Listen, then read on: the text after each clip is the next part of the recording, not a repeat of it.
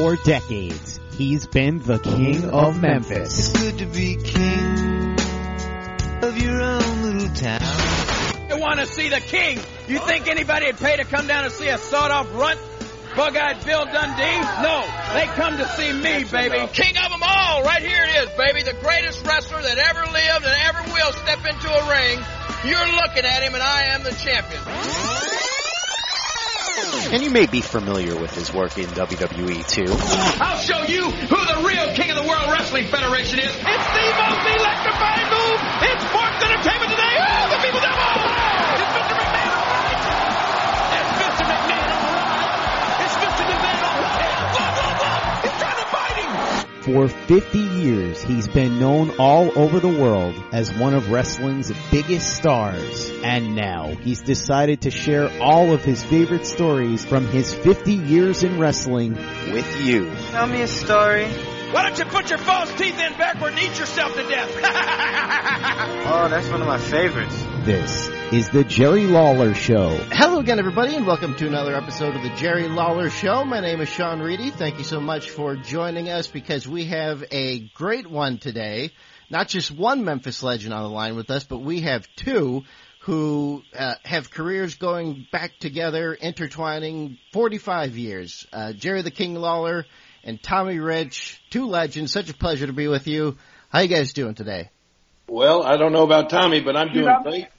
How are you, Tommy? I'm doing wonderful, man. It's good to be on here, man. I've been going crazy just sitting home.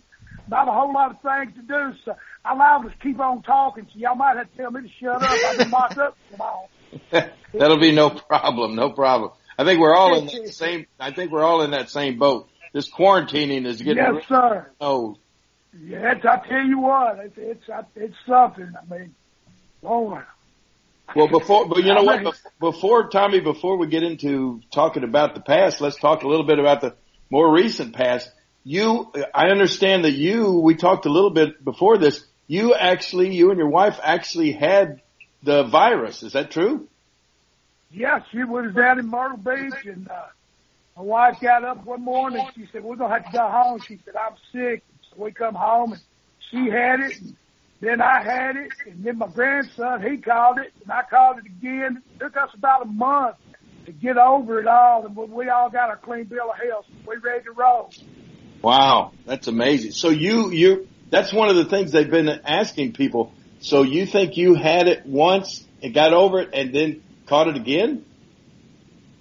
Yeah, because I went to the doctor and I was good. And then my grandson, thank goodness for him. I mean, me and my wife, he lives with us. And anyway, he took care of us. I mean, because it's a pretty sick. My wife was really sicker than I was. I had about 4 or 5 days, and she was just she was tired, just stayed in the bed a lot, so it's different. I mean, like my symptoms were different from hers, and like I said, then my grandson, he got it taken care of us, because I went and tested again, and they said I was positive, and I hadn't been nowhere, so I had to have called it from him, he had to call it from us, but now we're all doing good, thank you.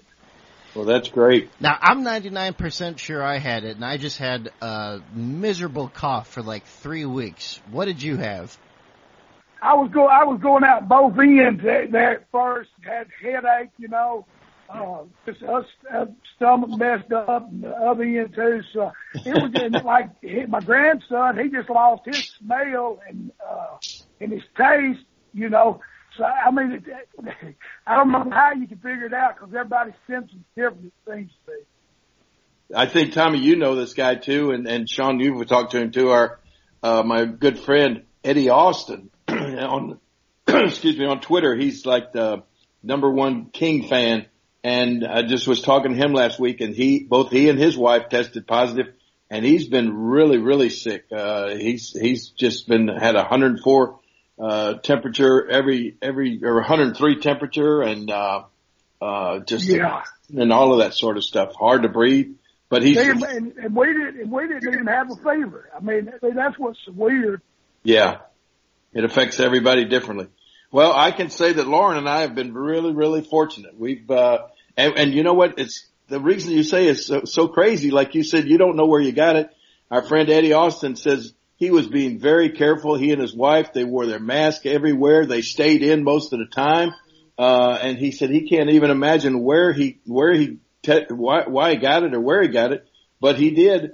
But Lauren and I we've traveled all over the place to Florida. We're in Florida now. We've been out. We went to Dollywood, with literally thousands of people up there that were not wearing masks or anything like that. And, we've been fortunate so far. We haven't had any problems at all. When we was in Myrtle Beach, we wasn't really around nobody either because everything was still shut down pretty much. We wasn't really around nobody either, but we come down with it. I guess you just don't ever know. No, you don't ever know. Well, you know what I was telling Sean, this is one of those crazy things that it's got the whole country shut down and nobody really knows. It's just a mystery as to what causes it or how you're going to get it or if you're going to get it. And it may turn out to be one of those things where before it's over, everybody may get it, I know that's the way it's headed. Fortunately, most people, the survival rate is a lot higher than they originally thought it was. I mean, everybody was thinking for a long time that if you get it, it's like a death sentence, but now we know that that's certainly not the case. Yeah, I'm living proof if you get it, you don't necessarily, pass away. But like I said, we're lucky. Because there's a lot of families, and God bless everybody that's lost somebody too. Because there's a lot of folks out there that's really suffered, like you said, suffered bad. And we've lost quite a few too. So God bless all those that we've lost and their families too. Well, you're right about that. All right. Well, let's talk about something a little more positive. Let's talk about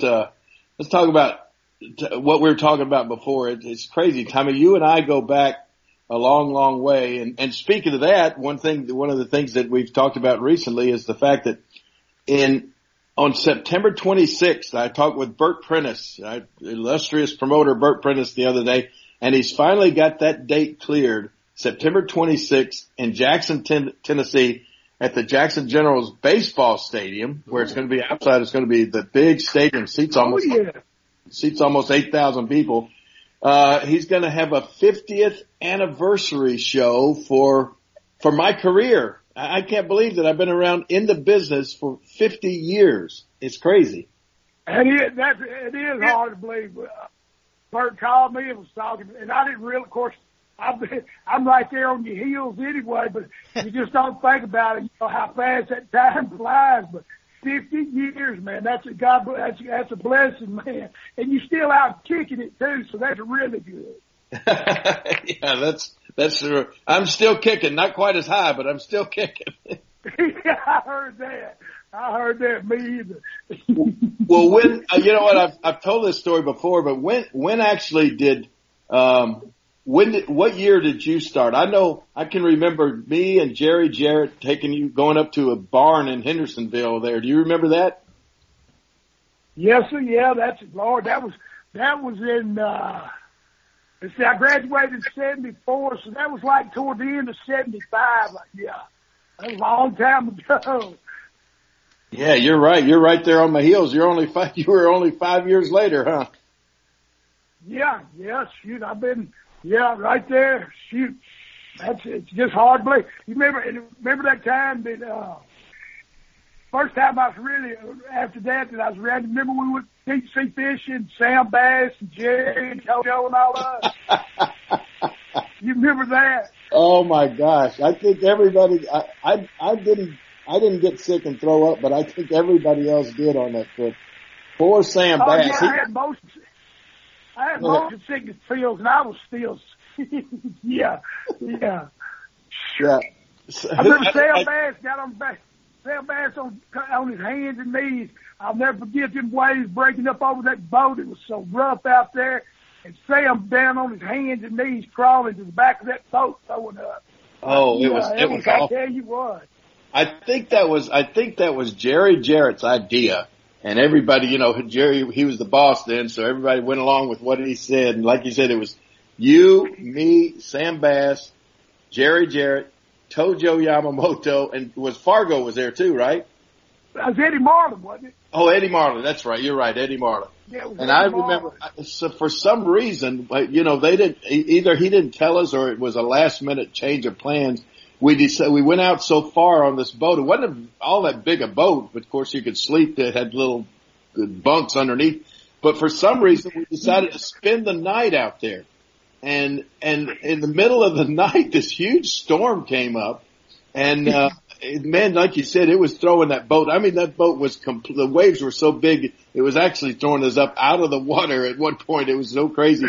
And I remember the bilge pump, the water started coming into the boat and this bilge pump started making noise and coming on. And I thought we were really going to die.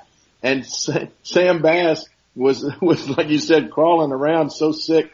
And the captain started climbing up to go outside, to go up into I don't know wherever he drove the boat from was like up on this high part of the thing. And he started climbing up there while the storm was going, and Sam leaned over to me and said, well, I guarantee you that's the last time we'll see that guy.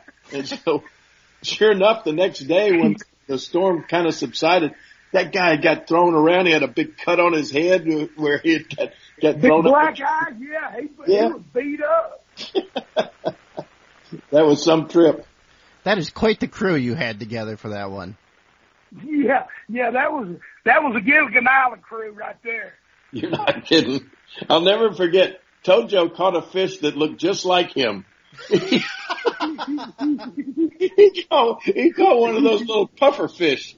Well, it wasn't little. It was kind of big, and everybody started laughing because his fish would blow itself up, and it looked like Tojo's little fat face.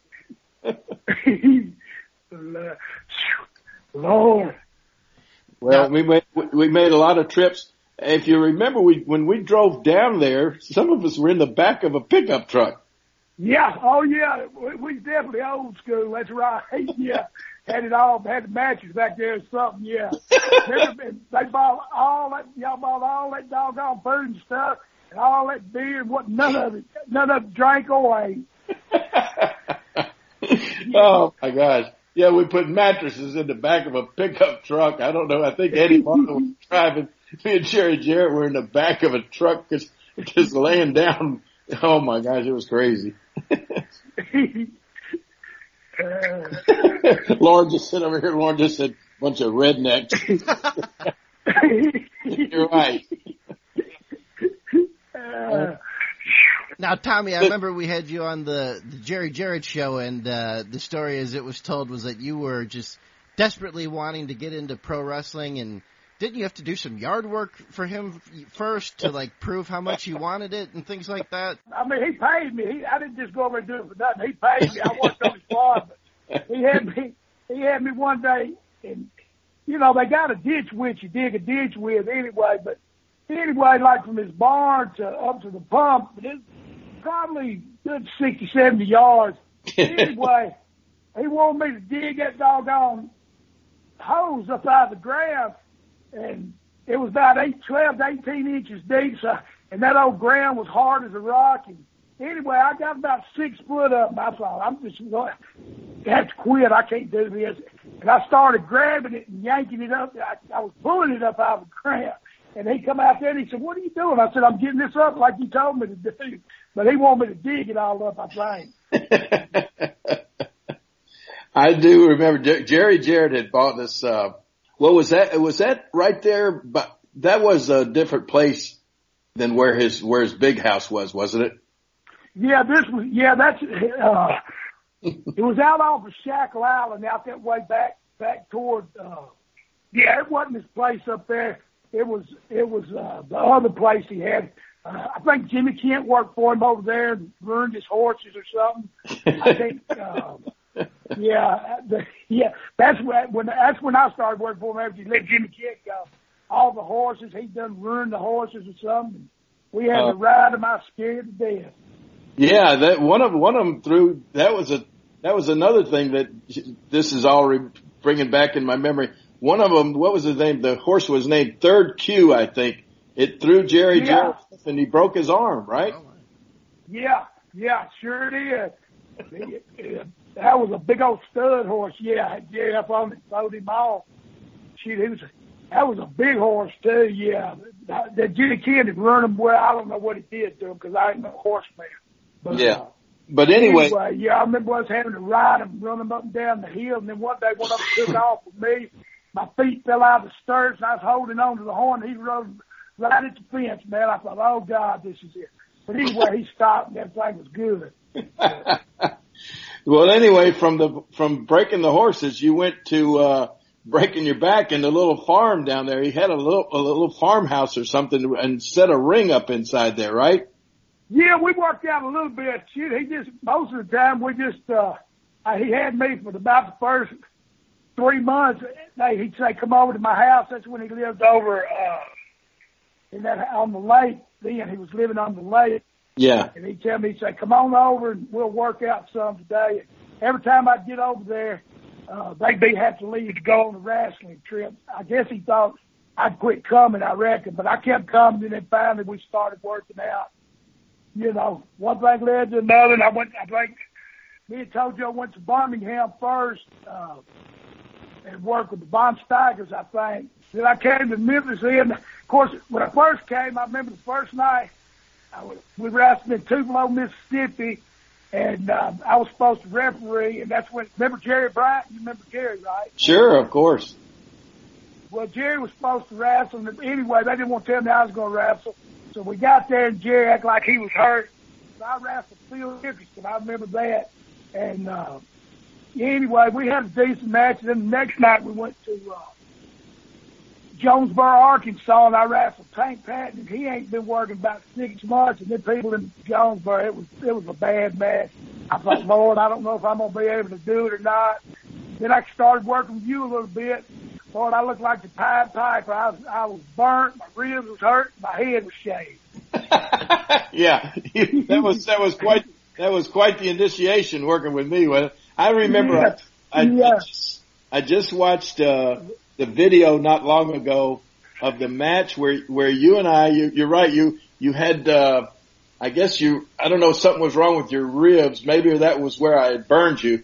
But then we were wrestling. I think that's where you burnt me is what it was. Yeah.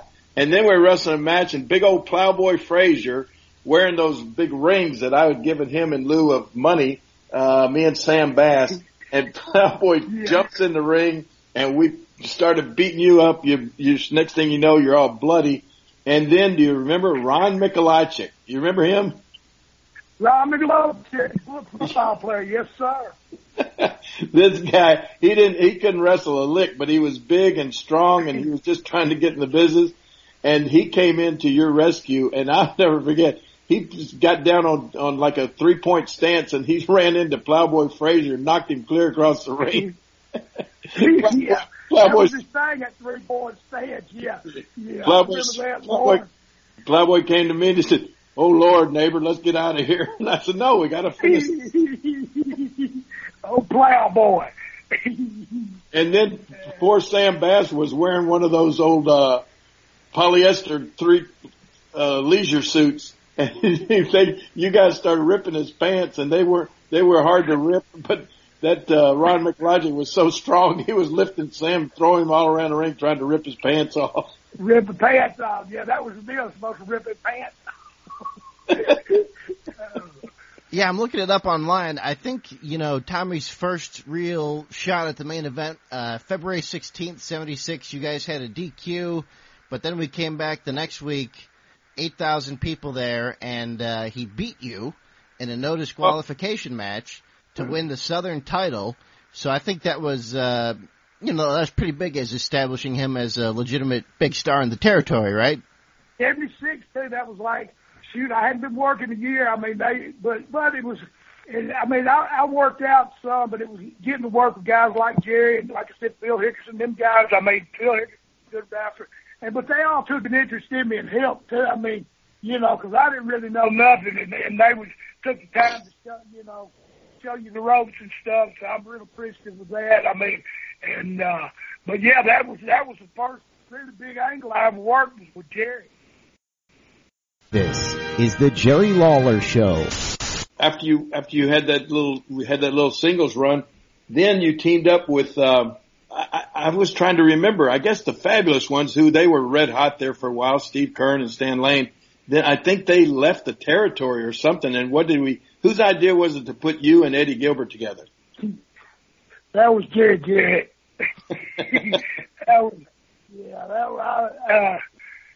I enjoyed being with Jackie. I love Jackie Fargo, but that was Steve and Stan's thing. I mean, that was, I don't know. It shouldn't have been done, I don't think, I mean, it was Steve and Stan. That was the hottest thing. I mean, so I don't know if that was, come in and try to follow them doing their gimmick. I don't know if that was the best. Yeah, we did do the Fab. Well, you know what? Later on, I was reminded of that when I was up in the WWE, and Diesel and Scott Hall or Razor Ramon, they left the territory, and so the next thing you know, we had a fake Diesel and a fake Razor Ramon. You remember that? Yeah. I mean, it's hard to place somebody. Yes, exactly. Very hard. The fans. Go ahead. The new Fabs were better than the fake Diesel and Razor, I gotta say. Oh yeah, without a doubt. well, thank you. Because you guys had some great matches with the PYTs and with Phil Hickerson and the Spoiler. I think if you had been given maybe just a different name, it would have been a completely different story. Oh yeah, you did some great stuff. Definitely. I mean, the matches was great, but I mean, you just can't. I mean, we should just been brought in as hot stuff Eddie Gilbert and Tommy Wildfire Rich. I think it would have meant more than us doing the Fab thing. Yeah, I'm glad you said that was Jerry Jarrett's idea, not mine, because it was. Well, I think it was, Mike. The split was very memorable, though. The brawl on TV that you guys had, where you were both just bleeding all over the place, just having a crazy brawl with poor Lance stuck in the middle. I know that's one that people still love going back and watching on YouTube. Yeah, that was a mess that day. I mean, that was fun. Yeah, but we had some good matches. Me and Eddie did. We had some good matches. I mean,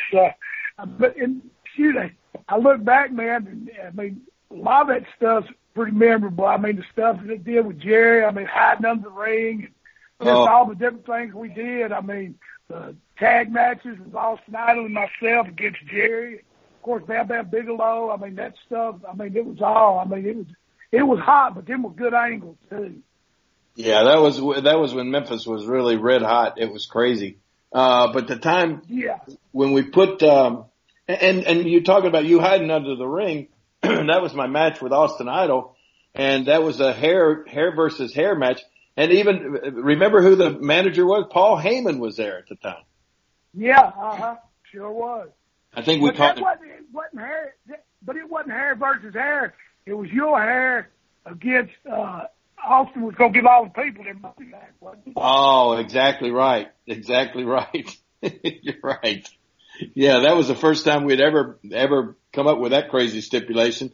The people. Yeah, the people knew they was going to get something one way or the other. Yeah, yeah. That was it was going to be a big night. And then, of course, how long did you hide under the ring before? Did you get there before the matches started? Yeah, I got there. I got there for security and everybody. They pushed me out on the TV cart, and I crawled up under the ring. I had an air mattress and a 6-pack of beer. I was off the race. Yeah. So anyway, I blew that air mattress up. But because remember I went to Japan and come back. I had jet lag. So I'd drink a beer and go to sleep. And wake up, pee in a can, drink another beer, and go back to sleep. I was under there for a long time. It was a long time before we got out of the ring after, when I come out from under the ring and we did the deal till you hit. Remember, we couldn't get out of the ring. I mean, they had called extra police and everything. Yeah, without a doubt. I'll bet you were under there a minimum of 3 hours. Oh, no. I was under there probably closer to 6 or 7. Because I got there about 4 o'clock. Oh my gosh! Yeah, I was under there a long time. Now today in the WWE, they'll just shut the lights off and have a bunch of people walk down to the ring, and somebody will slide under the ring right before right before the reveal happens, but you were under there for 6 or 7 hours. That's crazy. Oh yeah. Y'all knew little Mikey do anything y'all told. Yeah, Look. we're going out there and oh, but it was fun.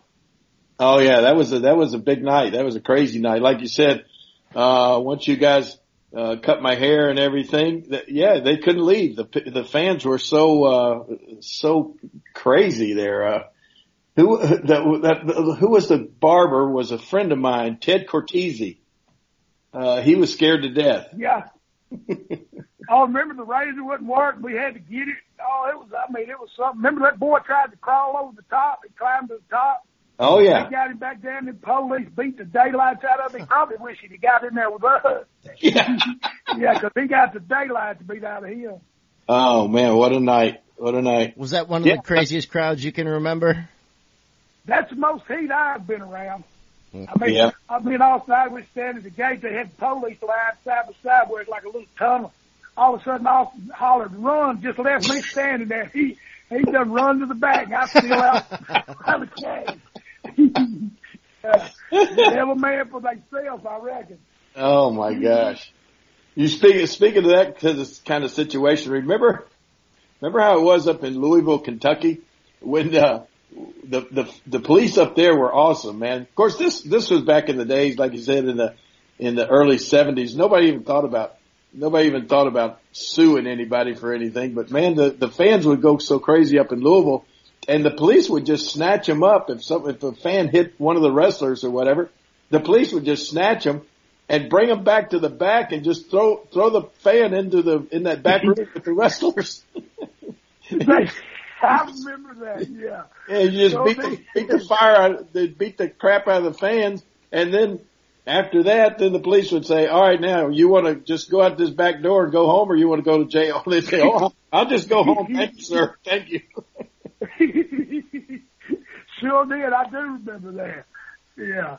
Oh, I ain't thought about none of that stuff in a long time, but they sure did, didn't they? Oh, they sure did. It was some crazy times back then. Now, you also teamed with Doug Gilbert a lot. You and Doug are still really good buddies, aren't you? Yeah. Oh, yeah. Me and Dougie, shoot. I've been with Dougie since he was a little kid, too. Shoot, he used to go with me and Eddie on trips. Heck, he wasn't about 13 or 14 then. Yeah, he's just like a brother to me. The Gilberts, yeah, I've always been around them. Of course, Eddie and Tommy teamed up. I'd always go with Eddie, and Tommy was always there, too. So, the Gilbert family, very, very good people, yeah. Yeah, you guys were really. Matter of fact, I talked to Dougie just a little bit ago. I called him. I said, "Hey, anything special you want me to say about you?" He said, "What are you talking about?" I said, "Well, I'm going to be on Jerry's show," and he said, "Just tell him we're going to wear Ricky Roberts there in Jackson on the 26th, right?" Yes. Yep. September 26th. We're going to see what the rock and roll's got. Yeah, that's good. That's going to be great. That's going to be a big night. We hadn't even mentioned the fact that that's one of the matches that Bert Prentice has already set that night. He's going to bring back so many of the Memphis legends for that show. It's going to be awesome. And he's got you and Doug Gilbert teaming against Ricky and Robert, the Rock and Roll Express. What a match that'll be. Yeah, shoot, that's some experience in that ring. I'm excited about it too. Shoot, I'm excited to get out of this house. What am I talking about? So just get to come to Jackson. Hey, and being your 50th year, man, in the business, man, it's going to be a shindig. I'm telling you, Jackson, and anybody else that can hear it. September 26th, you better get a ticket. Yeah, that should. There's going to be some home runs now. That should be good. You're right. Well, listen, Tommy, how long was it then what led to the fact that when you left the Tennessee territory, oh my gosh, next thing you know, you were the NWA World Heavyweight Champion. How you weren't you the youngest champion ever at the time? Yeah, at the time, the youngest, I don't know, just time for me to go or something. I talked to Jarrett. So he got me booked down in Georgia. And, of course, the first night I went, I had me a new long red and white velvet robe made. We was dancing at the Atlanta City Auditorium. My mom and little brother came with me, and a friend of my mom's. They come down, and so anyway, I get to the matches, and it's all good. Shoot, I saw Abdullah the Butcher. That's who I had to trash. Oh no! Who bled the most that night? You or him? Oh, they just come to me and said, "Yeah, he's gonna beat you in about 30 seconds. We want you to bleed." Blah blah blah blah. And Jerry told me, he said, "If you get there and don't like it," he said, "just call me and I'll get you out of it gracefully." So I come back after that match, and I thought, yeah, maybe I need to call Jerry now. But anyway, I stuck it out, and you know, and everybody was like you. I mean, and the other guy just took it in me and taught me. Of course, I listened. You know, I didn't know nothing. I had to listen anyway. But thanks to guys like you and Harley Race and shoot, just all them, you know, all the guys like that, man, that helped me so much. Yeah, youngest world heavyweight champion. I mean, it's Now, who did you beat, and how did that match go? Were you expecting that, or what? How did that come about? Yeah. It was Harley. It was Harley's idea. It was Harley's idea to do it, and we did it in Augusta, Georgia. But yeah, I knew I was winning. A lot of people, I don't know what to think, but yeah, we knew what we was doing. Yeah. Why do you think you caught fire so much in Georgia? I mean, you could make an argument that you were the most popular wrestler in the country at one point with the TBS national exposure and everything. I just think because back then everybody was characters. I mean, like Eddie King Lawler, you had Ox Baker. You know, I mean, that was everybody. You know, I think today, I think we take and put characters on people. You know, and back then, I think everybody was their own character, like Aaron Pompasky.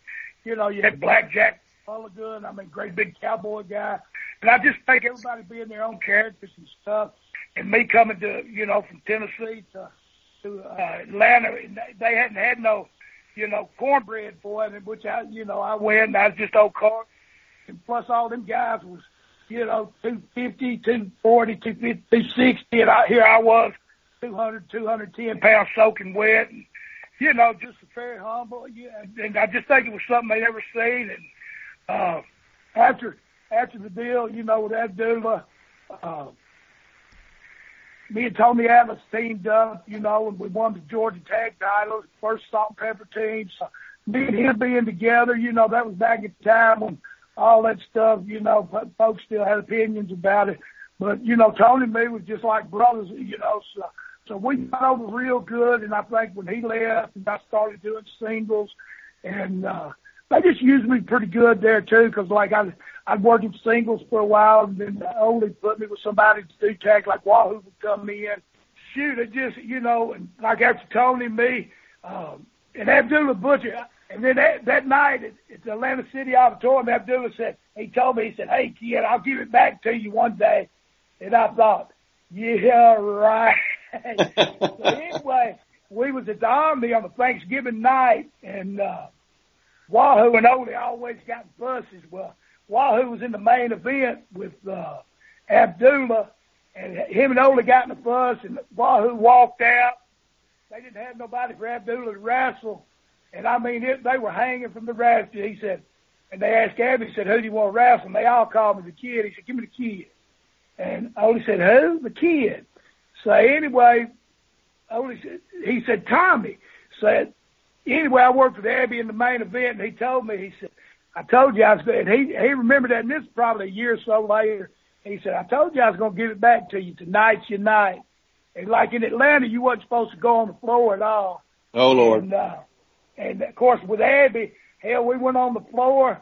We went up through the stands, and then people were just going crazy. We get back in the ring, and I'm hitting him like, and this time I might have been 220, and Abby was a good 450 pounds, whatever. Yeah. He was big. Yeah. And I'm hitting him. He said, "Slam me, kid, slam me." Oh my God. Him. And I'm thinking, this is one of them deals where, you know how you go to pick the heel goes to pick you up and can't get you up. Yeah, I thought, yeah, well, he's going to sit down on me, which he wouldn't have had to anyway. But So anyway, I hit him again. I said, slam me, damn it. I said, okay. And I reached down and grabbed him, and of course he went up like a bag of feathers or something, and I slammed him. That whole ring about broke down in the middle, and then people went woo like that. And of course after that I was off to the races too. I mean, he said he'd give it back, and I had to say I had to do it, give it back. Wow, that's awesome. Yeah, like you said, you were the young, underweight. You were just a classic underdog. I mean, that's why everybody got behind you so much, Yeah, I agree. I mean, shoot, just very lucky. Thank you for listening to this edition of the Jerry Lawler Show. This was part one of a two-part conversation with former NWA heavyweight champion and pro wrestling legend Tommy Wildfire Rich. Monday will be part two. Sean and Jerry will be back to talk with the legendary Tommy Rich. In the meantime, make sure that you're following the King at Jerry Lawler on Twitter and Sean at SeanReedy16. Enjoy your weekend and be ready for part two on Monday.